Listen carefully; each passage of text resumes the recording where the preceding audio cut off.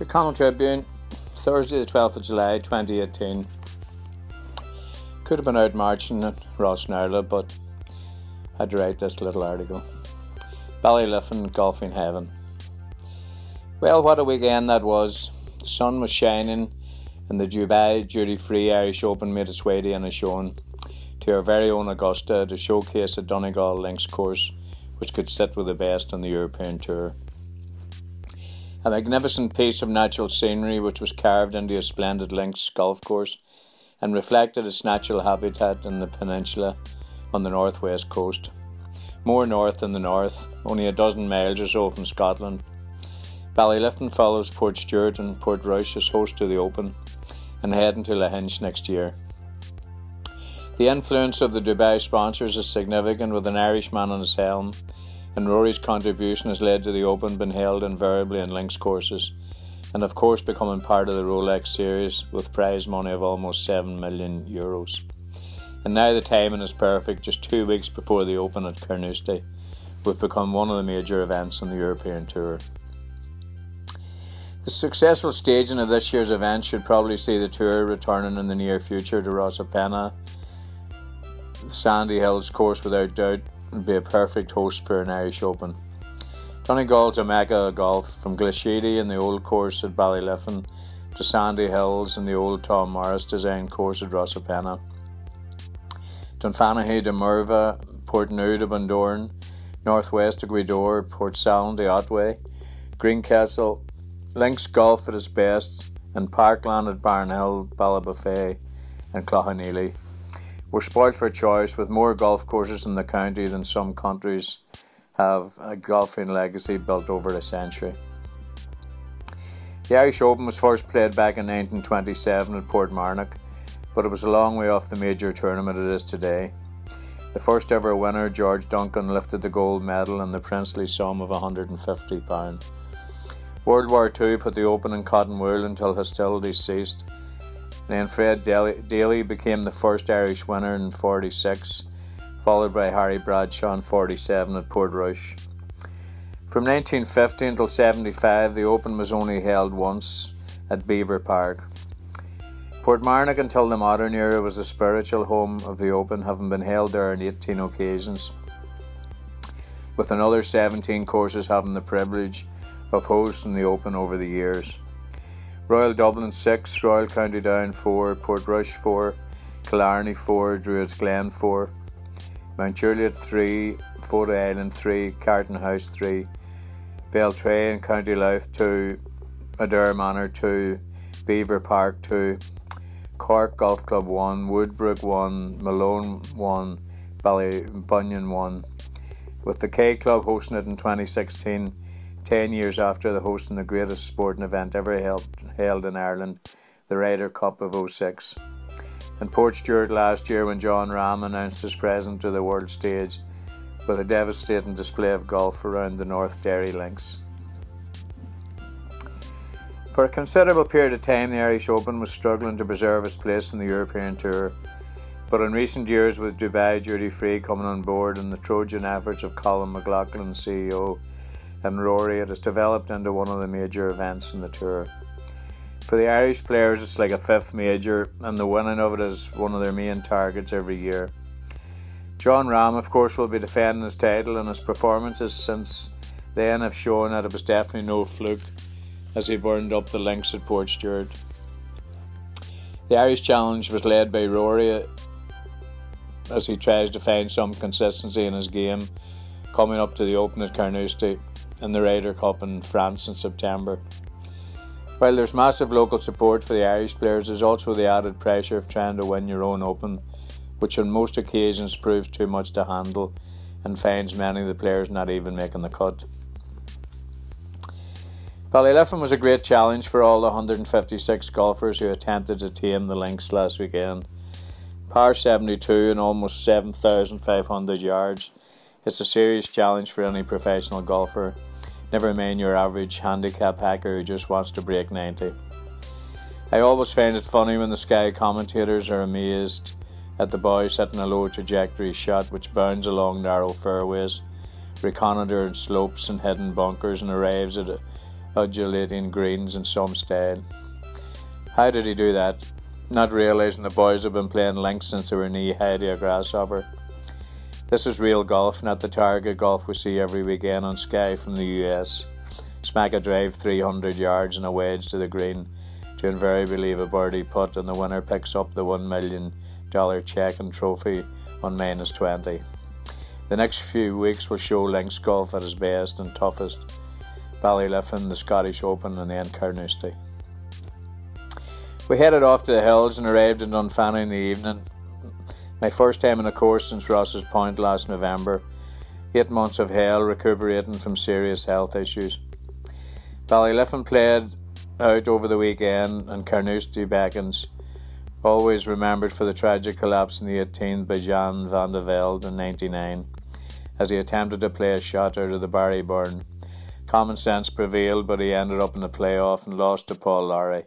It was heartbreaking to watch. We arrived in Ballyliffin around lunchtime Friday and the weather was amazing. Sort of Costa del Inishowen, temperatures in the 30s, and more makeup and heels around the hospitality area than at Voodoo on a Saturday night or Ladies' Day at the Galway races. The pictures from Sky Sports were flashed upon the big screens, and what an advertisement for Donegal. Been beamed out to 500 million viewers worldwide. Fáilte Ireland couldn't buy that kind of publicity. It was a sensational backdrop to the golf. Magnificent views of the Donegal hills and beaches to die for. The incredibly funny thing for all local golfers who have played Glashedy over the years is that there's usually a gale blowing and invariably pouring out of the heavens.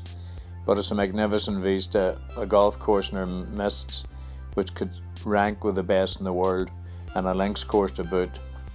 Our trademark as a golf destination. When you think of golf in Donegal, you think links. Ballyliffin definitely put its best foot forward in handling the Open, and indeed Inishowen looked resplendent as we drove down through Fawn, Buncrana and Clonmany.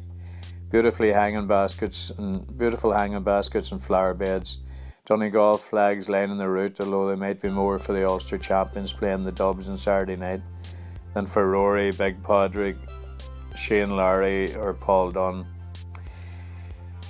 Attending a golf tournament is akin to going to an Ulster final anyway, as in Clones, or a Christy Moore concert in the Great Northern in October. It's a great few days just strolling around the course or picking a hole to just sit and watch the group of players coming through.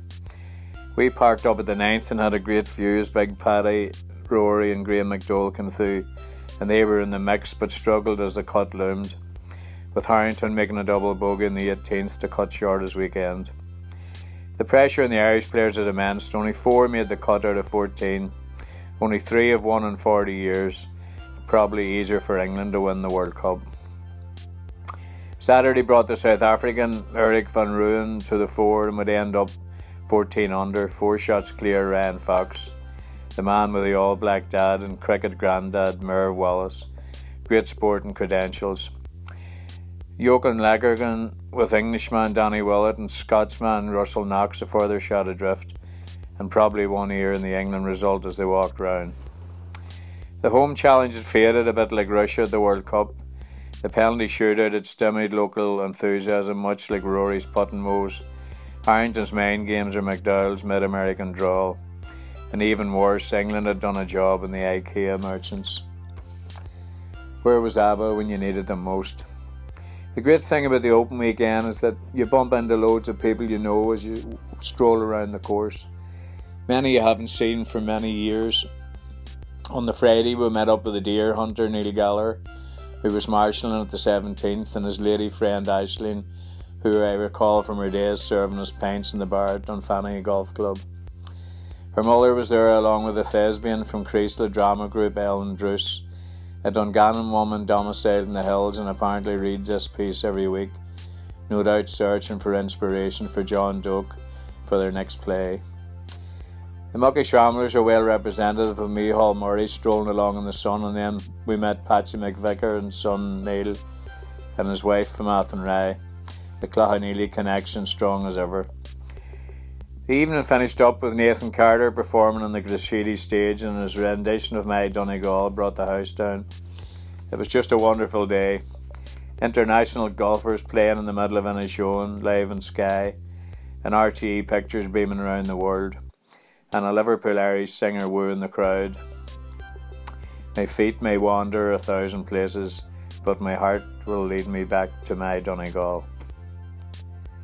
Saturday unexpectedly brought rain as the big South African blew the field away, and England did the same to IKEA. Russia calved in the penalties, as did Cork to Tyrone in the qualifiers, but Kildare showed the victory over Mayo was no fluke and made the Super 8s.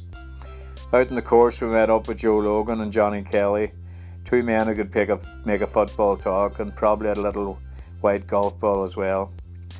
In the Gulf Ireland tent we met up with the amiable Barry, General Manager at Galway Bay Golf Resort, slightly struggling to get the message across that Galway Bay was every bit as Ballyliffin, as everyone was watching the England-Sweden game in the middle of a downpour. Sunday brought the curtain down on a great weekend's golf, with the Titan being Van Ruins to lose. But golf, like football, is definitely not an exact science. It's what makes sport so fascinating. Will Donegal repeat their 2014 victory over the Dubs in Croke Park on Saturday? Will England drive us all over the edge and bring football home on Sunday? Or could we, James Brogan, win another captain's prize in Dunfanny before he hangs up his clubs? That's what makes sport so intriguing and the opium of the masses.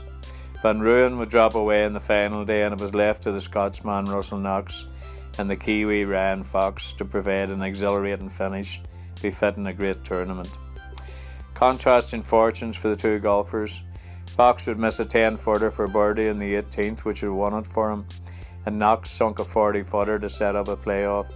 And the drama was only beginning, as both played the first playoff hole in regulation, albeit Knox rather lucky after flirting with a fairway bunker. But then he sunk another 40-foot putt, and Fox missed to hand the title to the Scotsman. It was spectacular stuff in front of almost 30,000 crowd, part of the 100,000 who flooded through the gates of Ballyliffin that week in July.